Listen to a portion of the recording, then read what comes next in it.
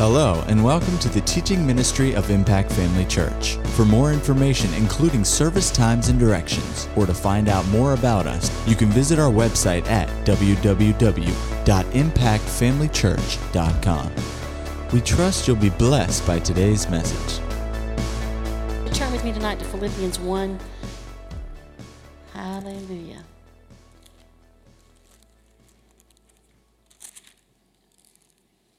Hallelujah.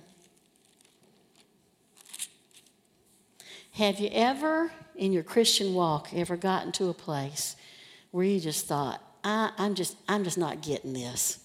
I'm just, I don't know if I'm ever going to get where God wants me to go. I don't know if this is going to happen. I don't know if this is going to happen. I don't know if I can ever get myself all together. I can't. Just telling yourself. Of course, that's the enemy yapping in your ear. But there's a good verse for you. Philippians 1, verse 6. It says, being confident. What does it mean, being confident? It means that you're absolutely sure of this very thing, that he, which began a good work in you, will perform it until the day of Jesus Christ.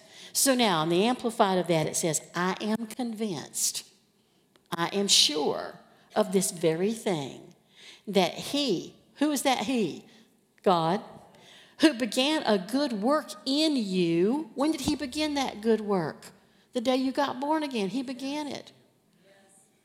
He who began a good work in you will perform it until the day of Jesus Christ. He will perform it.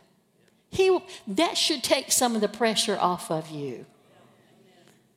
He will perform it. The Taylor translation of that says, oops, I'm a little ringy here. The Taylor translation says, will keep right on helping you grow in his grace until his task within you is finally finished on that day when Jesus Christ returns. I love that. I'm convinced, I'm sure that he will keep right on helping you grow in grace until his task within you is finally finished on that day when Jesus returns. I mean, when you stop and you look at that, he will help you keep on growing. The phrase, his task. We're put here not just for our own amusement. We're not here just to put here just for our own, plans. We're put here with a purpose. We're put here with a plan. Actually, if the truth were told, and we will tell it, God has a plan for your life from the very moment you were conceived. And actually, you can go back before that. And it says he knew you before you were even formed in your mother's womb. From the foundation of the earth, God knew that one day you would come to live on this planet. He knew that he had a plan for you before you were millennial, before you were even thought of. He had a plan, he had a purpose, and his plan was set in motion really the day you were born. Now, we know that, you can't go out and do great exploits for God when you're 6 months old. And so we have to grow in those things. We have to grow naturally. We have to grow up some. We have to mature in some things. But you know what? Even as a young child, the plan of God begins to work. I look back at my life and I see God's hand on me when I was from the day I was born. Actually, very young. My father was in the ministry from the time I was a baby until I was 13. And I look at all the times and all the things I did and all the preparation that was put in me from the time I was a little kid. Now, I at some point in my life, I was not very thrilled about it, but I look back now and I see that I was in training for the ministry since I was a baby. It didn't look like it. There were times when I was like, why do I have to go sweep the church out? Well, why do I have to do this? Well, there's this, we're going to do this play, we're going to do this skit, and nobody else wants to do it, so you get to do it. I'm going, why do I have to do that? But God was putting something in me at the time. And I just kind of look, at every part, of my life and just see where, in spite of all the shortcomings I thought I had, in spite of all the limitations I thought I had, naturally speaking, in spite of all the things that I didn't like, in spite of all the things I didn't want, in spite of all the things that I never thought I could do, so I wouldn't even entertain those thoughts, in spite of all that, God had a plan.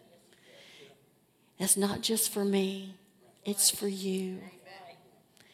I see children around here, and I'm thinking right now of Walker. If you ask him what he's going to be when he grows up, he's going to be a preacher. I have no doubt he will be. He's confessing it over himself daily. But I believe I see his heart already. I believe I see the heart of God working on the inside of him. I have no doubt he'll be exactly that.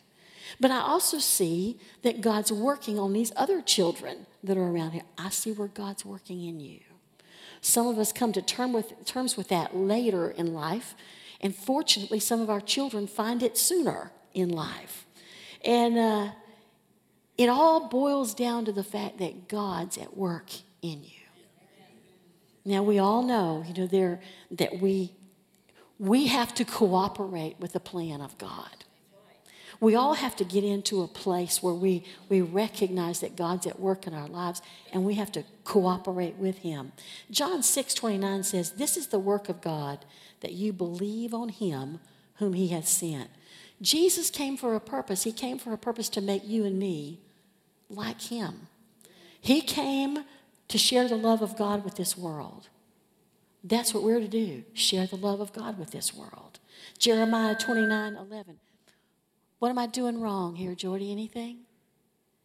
Nothing. Okay. Well, I'll let you work it out. Jeremiah 29, you know this verse really well. I know the plans I have for you. Plans for good and not for evil, to give you a future and a hope.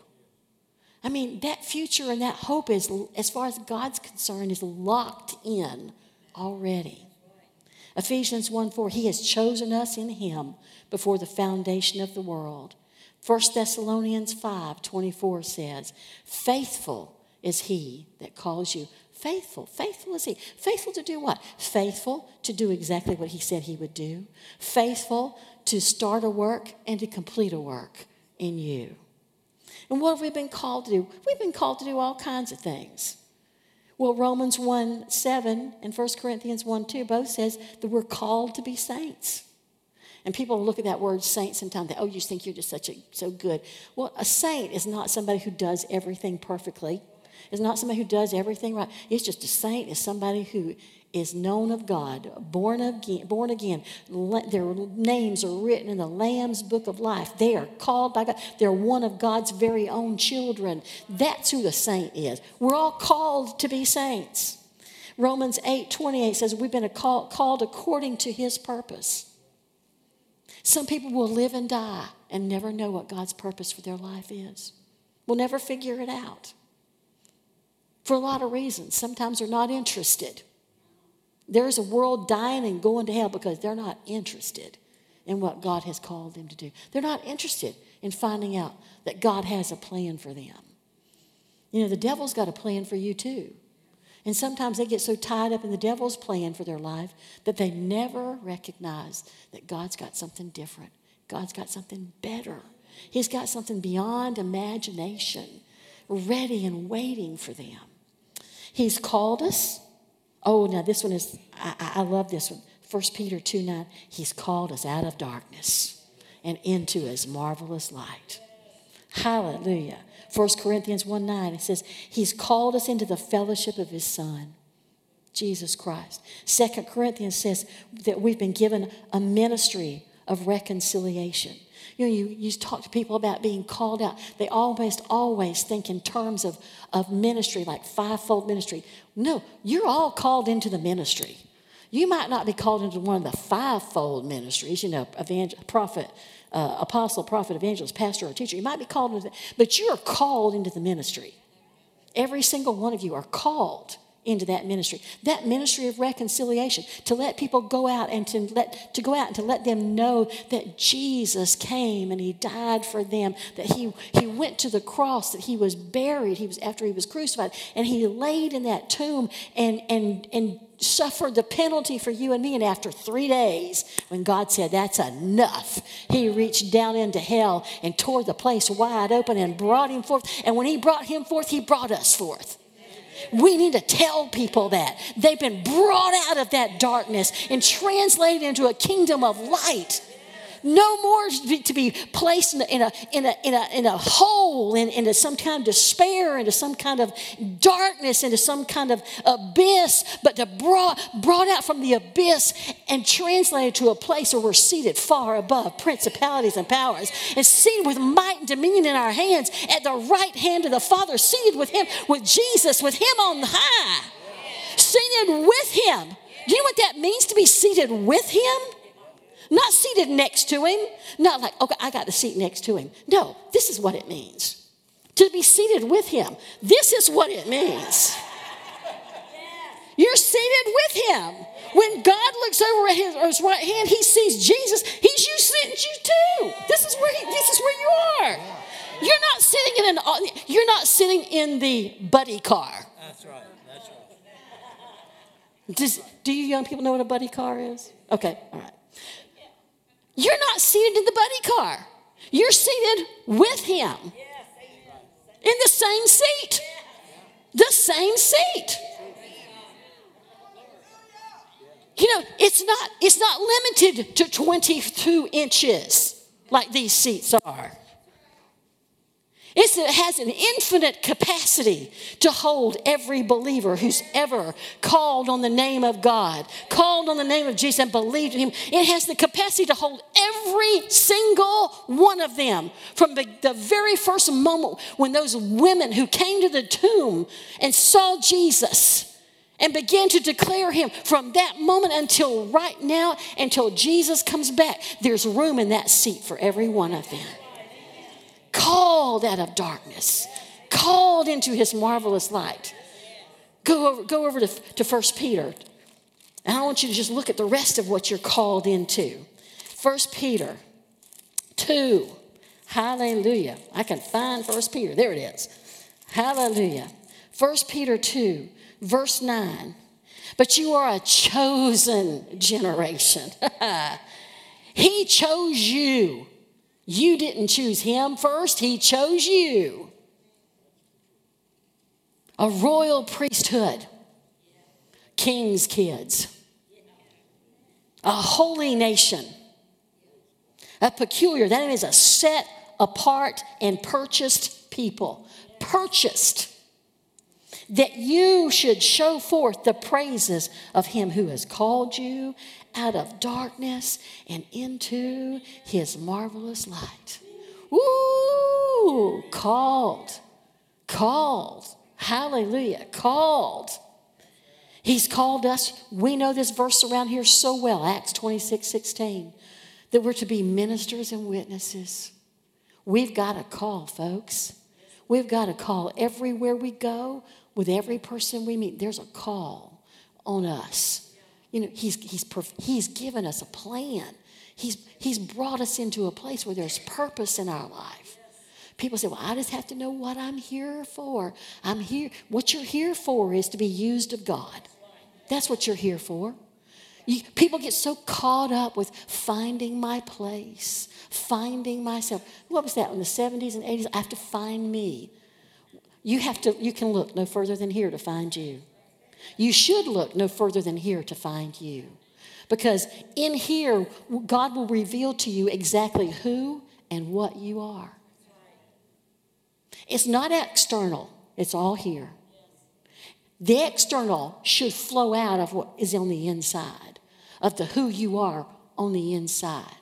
And your purpose should flow out of the inside, not from the outside. And the plan of God should flow out of you from the inside, not the outside. Hallelujah. But we're going to have to cooperate with him. If he is going to be able to complete the good work in us that he started, we're going to have to get into cooperation with him.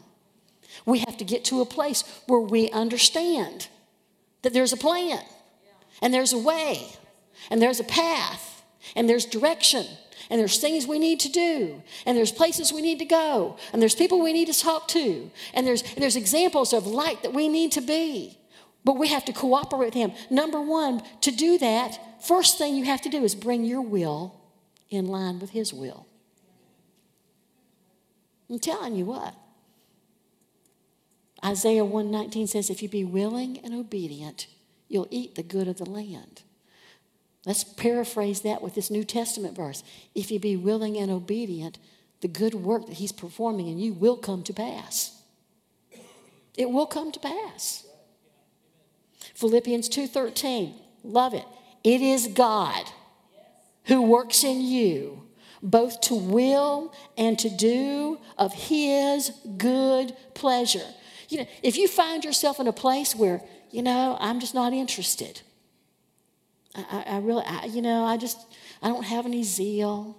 I don't have any passion for the things of God. I don't have any get up and go. I'm just satisfied to just go to church and just sit there and listen and I'll get something out of it. And then you see this and you go, oh, I can change my will by confessing this scripture. I can change my will. I can do that. Sometimes we need a little help. We've got good intentions, but good intentions never got anybody anywhere. Because good intentions don't accomplish anything. But when you look at this verse and you say, now, Lord, I just need I need an impact in my life of some zeal, some get up and go. I need this, and right now I don't have it. But your word says that it's you who works in me, both to will and to do of your good pleasure. God can recreate in you a desire to follow him and to be what you're supposed to be and take you on from there. But you have to kind of get that going. It's up to you to make that first step into this. And sometimes it's just a matter of getting a verse and looking at it and going, okay, the word says, for it's God that works in you. You need to personalize it at that point. It's God that works in me, both to will and to do of his good pleasure. So what if you're doing some things that you shouldn't be doing and you just kind of can't seem to get past it? You can't quite seem to let go of certain things that you're not supposed to be doing.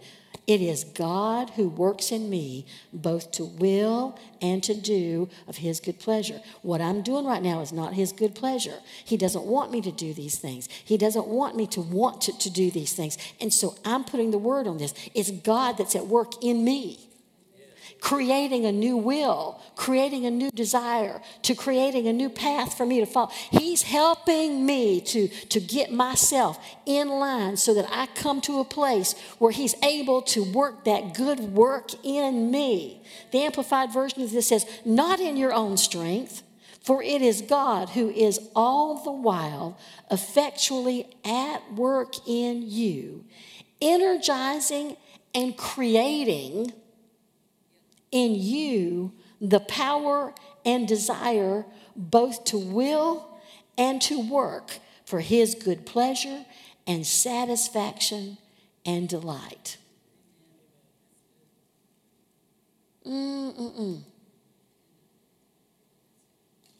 If we could just get a glimpse of what God really wants for us.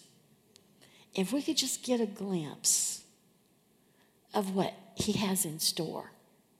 If we could just get a glimpse that all the things that we think we want, that we're attached to, are worth nothing. Are worth nothing. Then I think we would see how important it is to keep our will in line with his will. You say, yeah, but things have happened, I just can't do. You can use this scripture on relationships even. You got a problem with somebody, you don't want to be around them.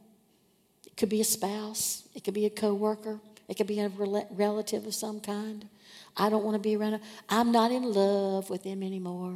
I've heard that before. Yeah, well, if you're married, God's not happy about divorce. And if you got two people who are willing to work at it, they can fall back in love. Because it's God who's at work in me to will and to do. Well, what's his will in a marriage situation? It's for you to love one another. Well, I don't want to. Well, you can change your want to. It's God who's at work in me both to will and to do. Well, I don't like my mother-in-law. Well, you can learn to like her. It's God who's at work in me both to will and to do. He wants me to love her. He wants me to walk in love her. I can't stand my boss, and I don't want to change because he's just so mean, and he's never going to change, so why should I? Because it helps you. I don't want to. Well, get this out. It's God who's at work in me. He's given me a will to want to be pleasant, to be nice, to be cooperative, to walk in love toward this person who treats me badly on the job.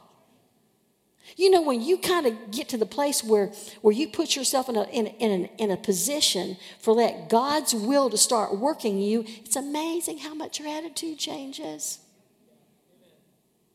Amazing. I remember Zach, when he ministered a couple months back,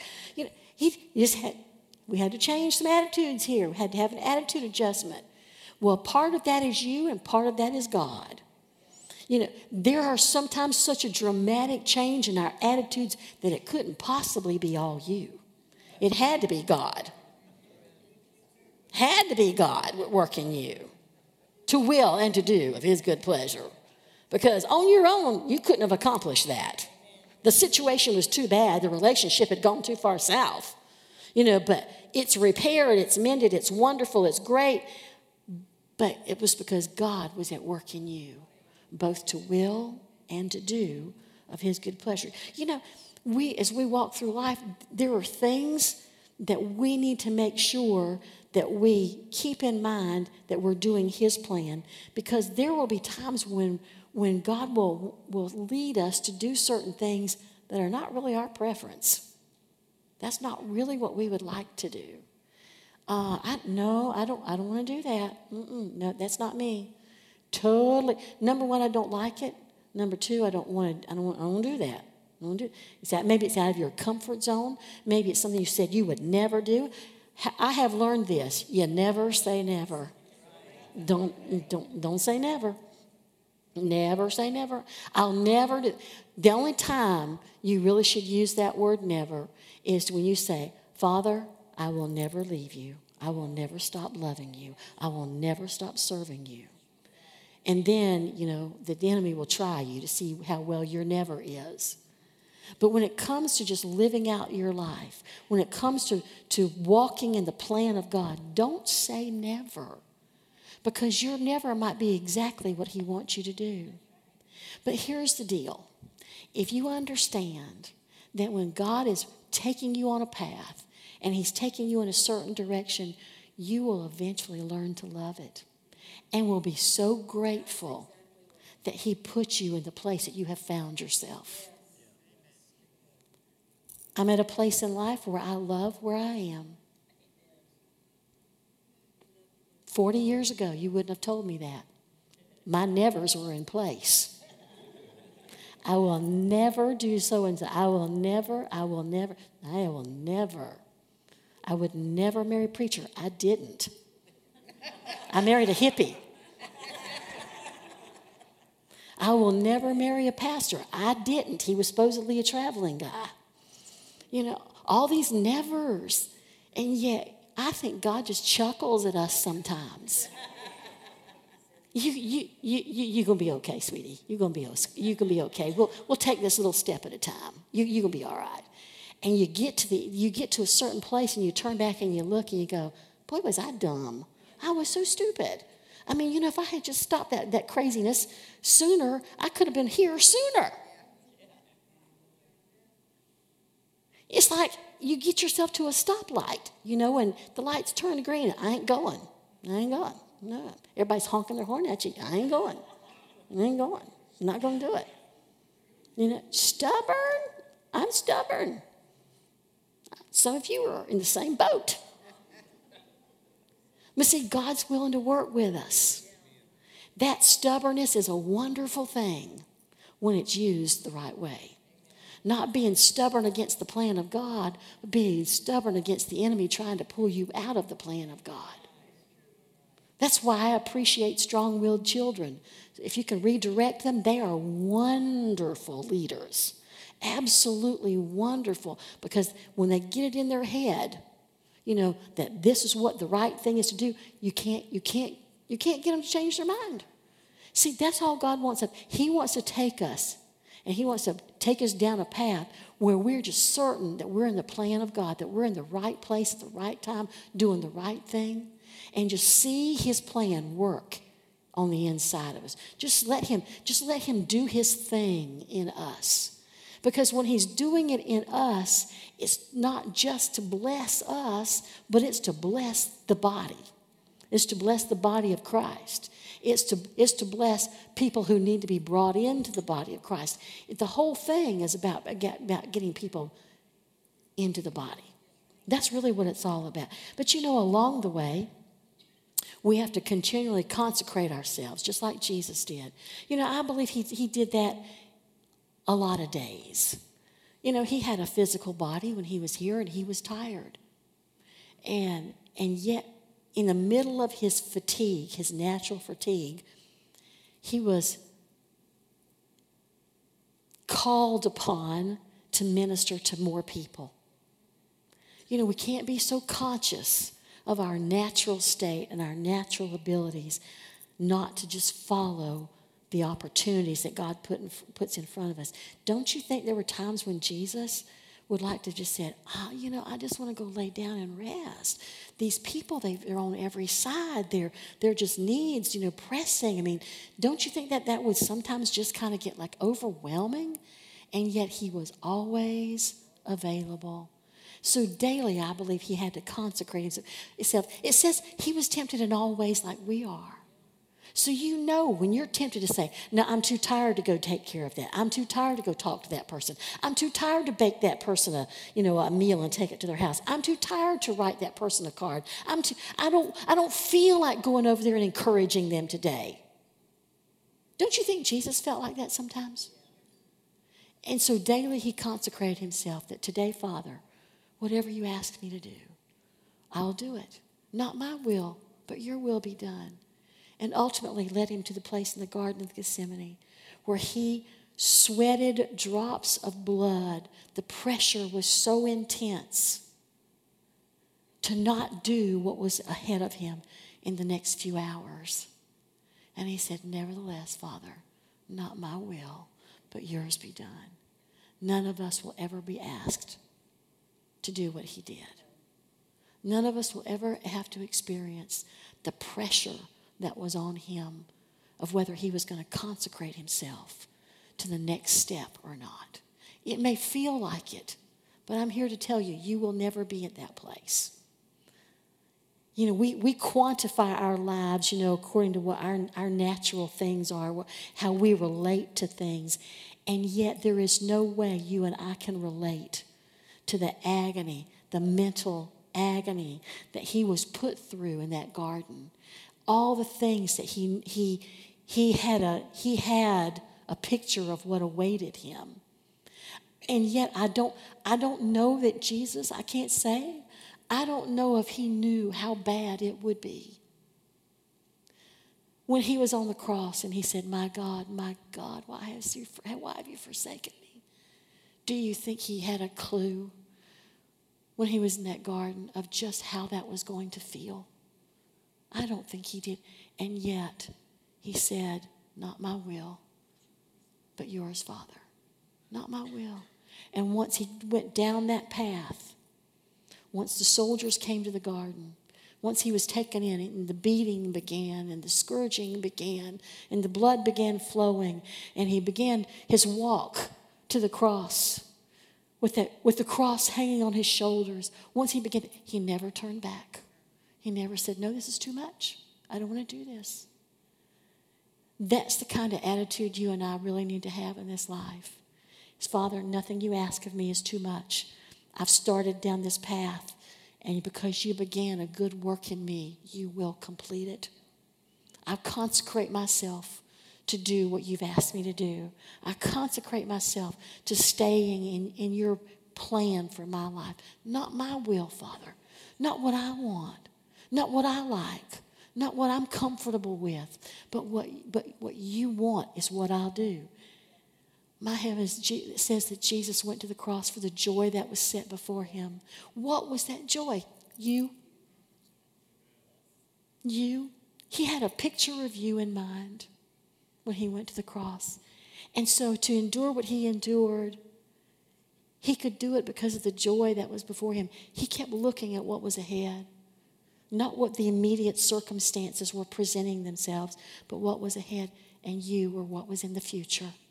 You were the thing that kept him going. That and the fact that he had consecrated himself to God's perfect will for him. So for us, we need to realize that every day, just like when you're driving down the road, you're driving down the road, you just don't hold a steering wheel like this and go down. Even though it's a straight road, you don't do that. There's always little adjustments to be made. And sometimes when it's time to turn, it's a big adjustment. Something comes across your path, something runs across your path. You got to make a big adjustment. But there are adjustments nevertheless. Sometimes, like I said, they're big. Sometimes they're small. But every day, that adjustment should be in line with, Father, not my will, but yours. And we do that day by day. Sometimes people think, well, I consecrated myself to the Lord when I was born again. Yeah, but that's not something you do just once. You get born again once, but you consecrate yourself every day. Because if you don't, you'll get off course. That little adjustment that needed to be made today won't get made. And so tomorrow, that little adjustment may not get made. Do you know, it takes an airplane just 1 degree off to wind up in a completely wrong city. And for us, it takes one little thing sometimes.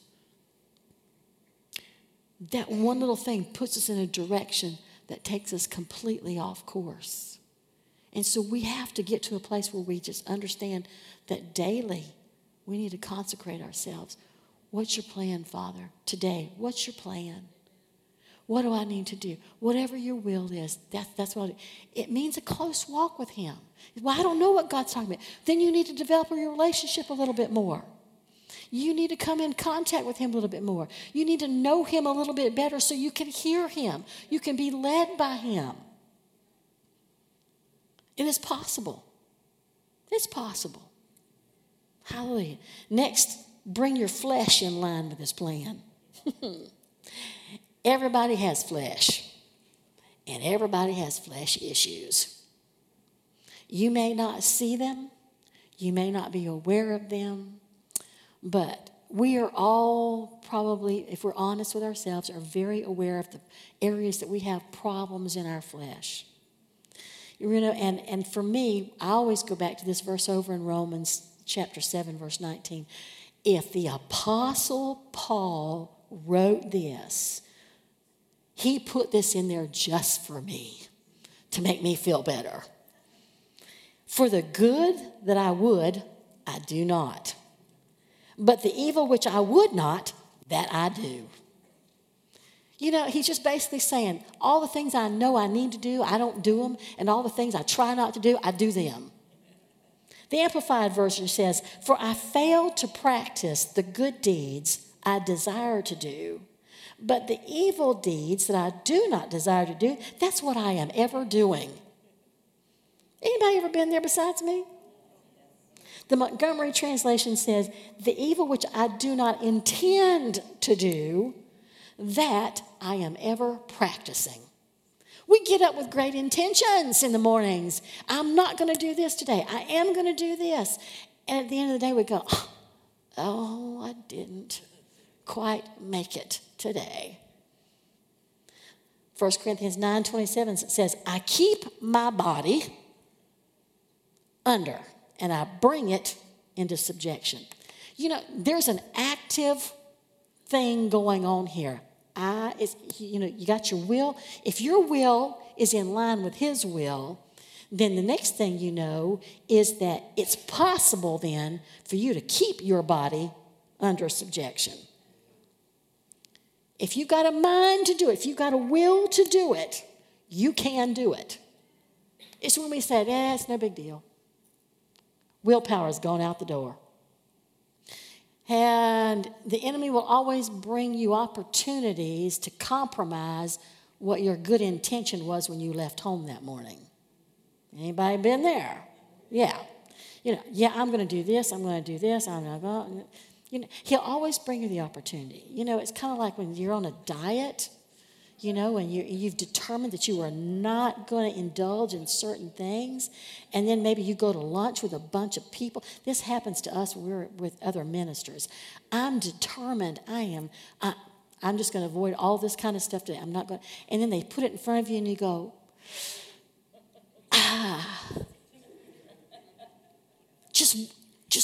and there's somebody always there to help you. Well, just one bite wouldn't hurt you. Just one bite. That's what the devil said to Eve. Just one bite. And when she went to Adam, she went, well, it's just one bite. Look what that one bite did. When you get on your scales, you might find out what just that one bite did. Stephanie Martin fed us last Friday night. And honest to Pete, I went over there intending to be good. And I had 2 helpings of that fettuccine Alfredo. And then when she pulled out the beignets to cook up, I was like, I haven't had beignets in years. I love beignets. I love them. And I ate 5 of them. I thought, just one. No, she's made all these things, and they're not really good when they're cold. I mean, you got to eat them while they're hot. And 5 beignets later, and the next morning I'm going, why did I do that? Thank you, Miss Stephanie. Thank you. So you're putting temptation in my path. It's horrible. But the devil will always be able to put temptation in your path. That's his job. But we're going to have to get our flesh in line with the will of God, in line with the plan of God. For us to see his good work bring to a completion in us, we have to get our will in line with his will and our flesh in line with that will. Then, don't let failure put a stop to what God is doing in you. Everybody is going to fail. Do you understand? Everybody. There is nobody who's ever lived on this planet except Jesus who's never had occasions of failure. But just because you fail does not mean you have lost your value. I brought a couple of things up here tonight. This is a penny. Now, you think a penny's not worth much. And see, the enemy will tell you that you're not worth much. At your best, you're not worth much. And then if you took a good look at this penny, it is nappy looking. I'm telling you, it's filthy, dirty. I'm not even sure where I got this. I'm not sure what I maybe it's just in some change or something I got from somewhere. But anyway, if you were to throw that on the ground, you would have stand there and look at it and go, that's a penny, but that's a nasty penny. I am not picking that up. Well, that's not how God looks at it. God looks at it as, I don't care how much failure has tarnished my child. I don't care how many times they failed. I don't care how many times they've tried and didn't succeed. I don't care how many times they just didn't want to. Because sometimes our failure is intentional. And sometimes it's not intentional. Sometimes it's just a result of out-and-out rebellion. And when we do that, it tarnishes us. Well, thank God, 1 John 1:9 says that when we fail, he's faithful and just to forgive us and to cleanse us from all unrighteousness. And as far as God's concerned, he picks up this penny and he cleans it up and it becomes nice and bright and shiny. Let me tell you, there have been times in my life when I went into a store and I needed something and I had everything I needed but 1 penny. At that point, this penny was as valuable to me as the other $14.82. I don't care how young, how old. I don't care how new you are in the things of God. I don't care how many times you failed. There's value in you. And there are times when only you can make the difference in a situation. You may consider yourself a tarnished penny, but I'm telling you what, there's a place for God to use you. That tarnished penny will be the only thing that will actually accomplish the work that he's trying to get done. Same thing is true with this dollar bill. You can take it. I mean, it's already in nappy shape. You know, I found the dirtiest dollar bill I could find today. And if you saw that on the ground, you might not even recognize that it was currency of any kind. But you pick it up just like God does when we fail. He picks us back up when we recognize that we failed and just ask him to forgive us. He picks us back up and he unfolds us and he smooths us back out again. And the value that we always had, we still have. Our failure doesn't diminish us. It doesn't make us less than what he created us to be. And so you don't need to look at failure as the end of the line. You just need to look at it as an opportunity to learn. Why? So you don't repeat it. It's an opportunity to grow. Romans 8 verse 1 says, there is now therefore no condemnation to them which are in Christ Jesus. God's not condemning you. The world will condemn you. The devil will condemn you. He will condemn you before God. And God can look at him and say, get out of here. That's my child. You don't talk to me about them like that. You don't talk about them at all. They're valuable. They're precious to me. And he'll send that guy packing. But you know what? You need to send him packing too. You can't let failure dominate you. It does not define you. You are not your failure. Again, you have to go back and find out who you are from this book and reestablish the fact you have value. And don't let yourself be taken in by the enemy saying, well, you're done. It's over. He can't do anything with you. You have disqualified yourself completely, never to be used again. He'll never even look your way again. God will never try to use you to do anything. Just forget it. Just forget it. Listen, God can still use you, and he still wants to use you. When I was, I have a medical background, and these nurses and all these people around here can tell you that physically speaking, in the brain, when certain blood vessels get stopped up by something, the body has a natural way of taking little tiny blood vessels and enlarging them to make up for the difference that one blood vessel can't do anymore. Listen, God has got another path. If you've made such a big mistake in your life that this path seems like it's completely shut down, the road is gone, the bridge is washed out, you'll never get over to the other side, God's got a way of getting around it all. He's the great detour master. He can bring you back around to the place you need to be and get you back on the right course, headed the right direction. Don't underestimate what God can do in you. Don't underestimate the fact that he's still got a plan for you. He's still got a good work to complete in you. He doesn't give up. Just because you give up doesn't mean he's given up. It says he will complete it. Give him the opportunity to complete it. Don't just throw up your hands and say, well, that's that. That's it. How many people, will never have done what God wanted them to do because they just said, well, that's it. It's over. It's over. It's too late. It's never too late. Until the last breath has left your body, it is not too late. God always has a way to circumvent that, to get you around it, and to get you plugged back in, to get you on the right path, to get you going where you need to go, to get that work in you that he started complete. He's faithful. He's just.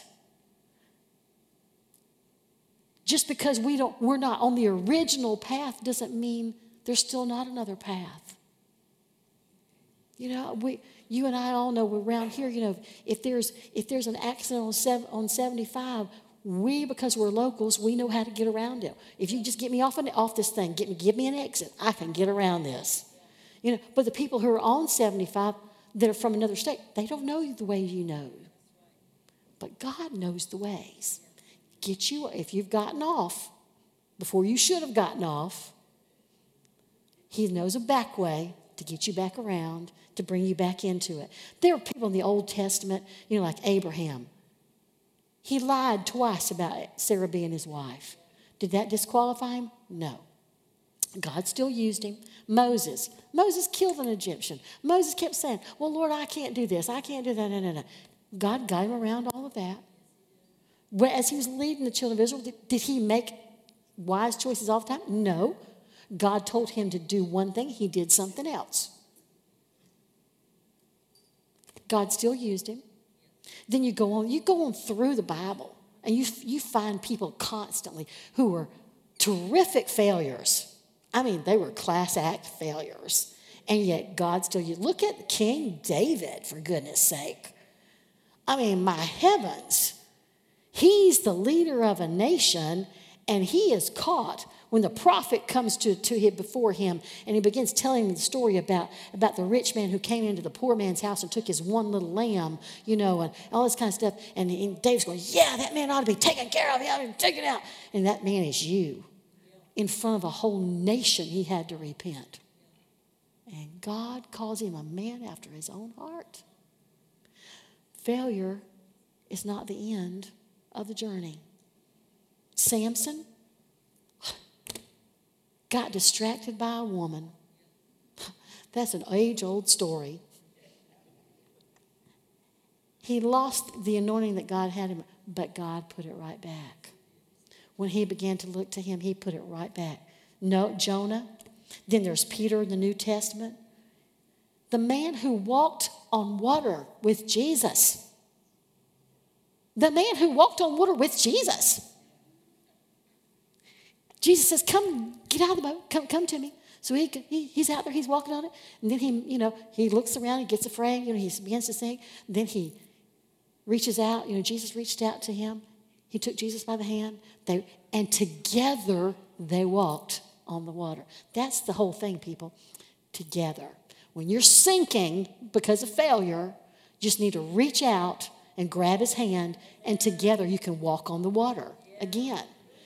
And then this man who walks on the water, you'd think he'd learn his lesson. Listen, we don't learn our lesson.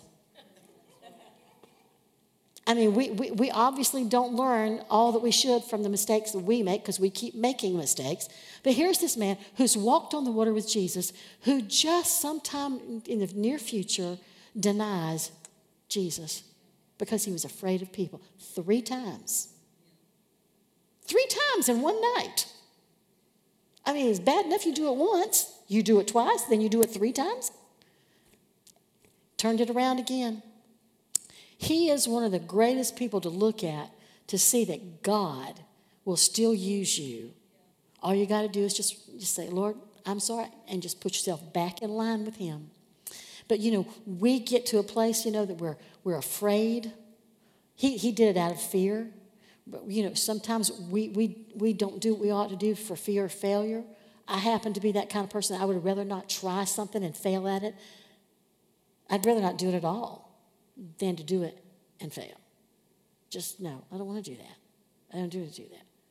But, our fear of, I don't really call it like fear. I'd like to say the prospect of disappointing God should keep us from giving in to the fears that we have to face on the inside.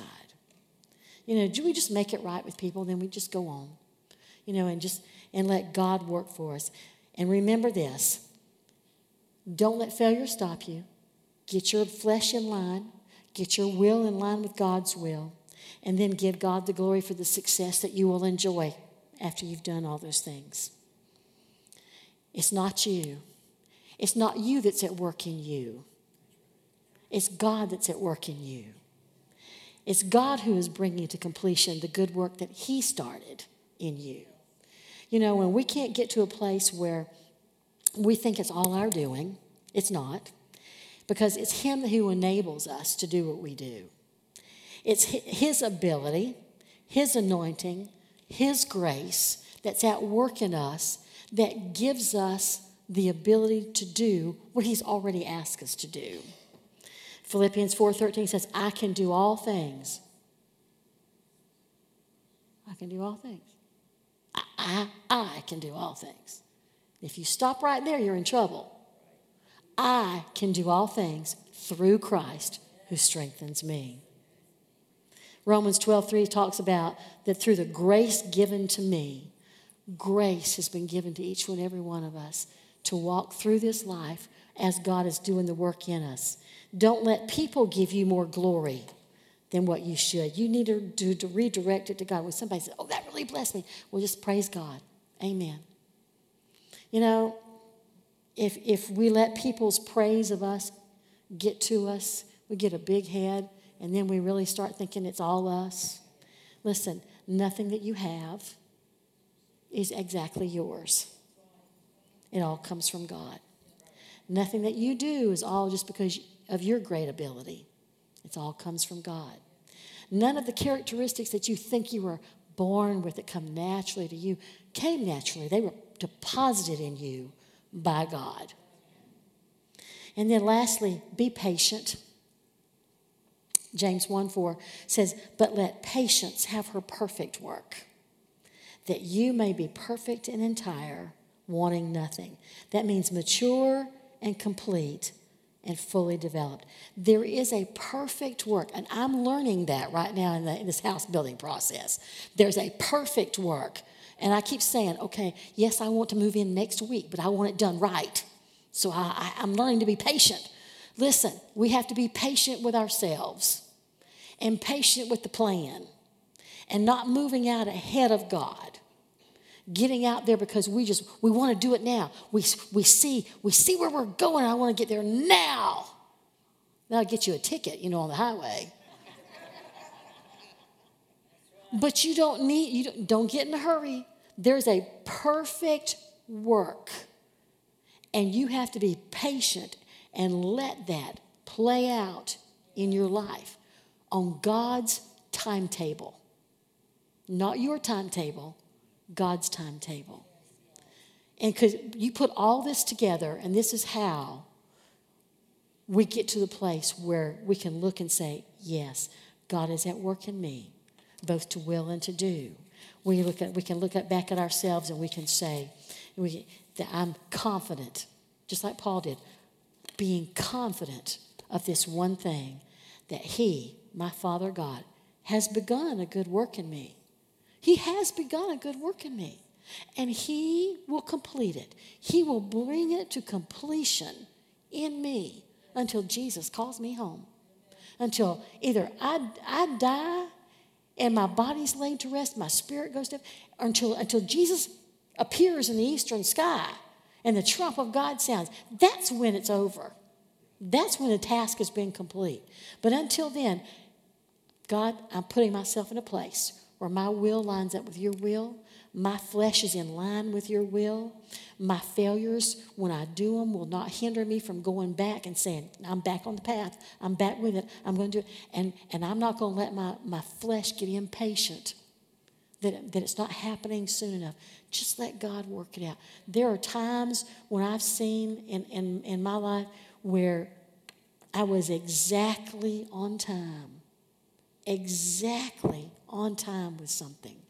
And it was marvelous to behold. And then there have been other times when I've seen, like, I jumped the gun. I shouldn't. No, it was too soon. No, the time was wrong. And there's been times when I've just been late, dragging my feet. So we need to get to a place where we're just not doing any of that, but we're in line with what God wants, in line with His will, consecrating ourselves daily, and not letting the enemy talk to us and talk us out of things, and and just being ready all the time, giving God the glory. So remember this, it requires our cooperation. It requires us staying within the framework of what God has planned for us, and it requires us making corrections as needed for God to be able to look at us and say, job well done. It requires that of us for us to be able to say, it's my God who began that good work and my God who is completing that good work. Amen.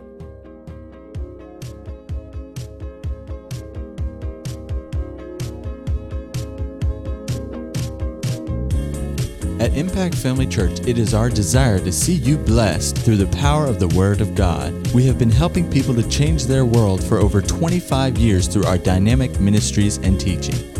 If you are going to be in the North Central Florida area and are interested in attending our services, or just want more information about us, you can visit us online at www.impactfamilychurch.com.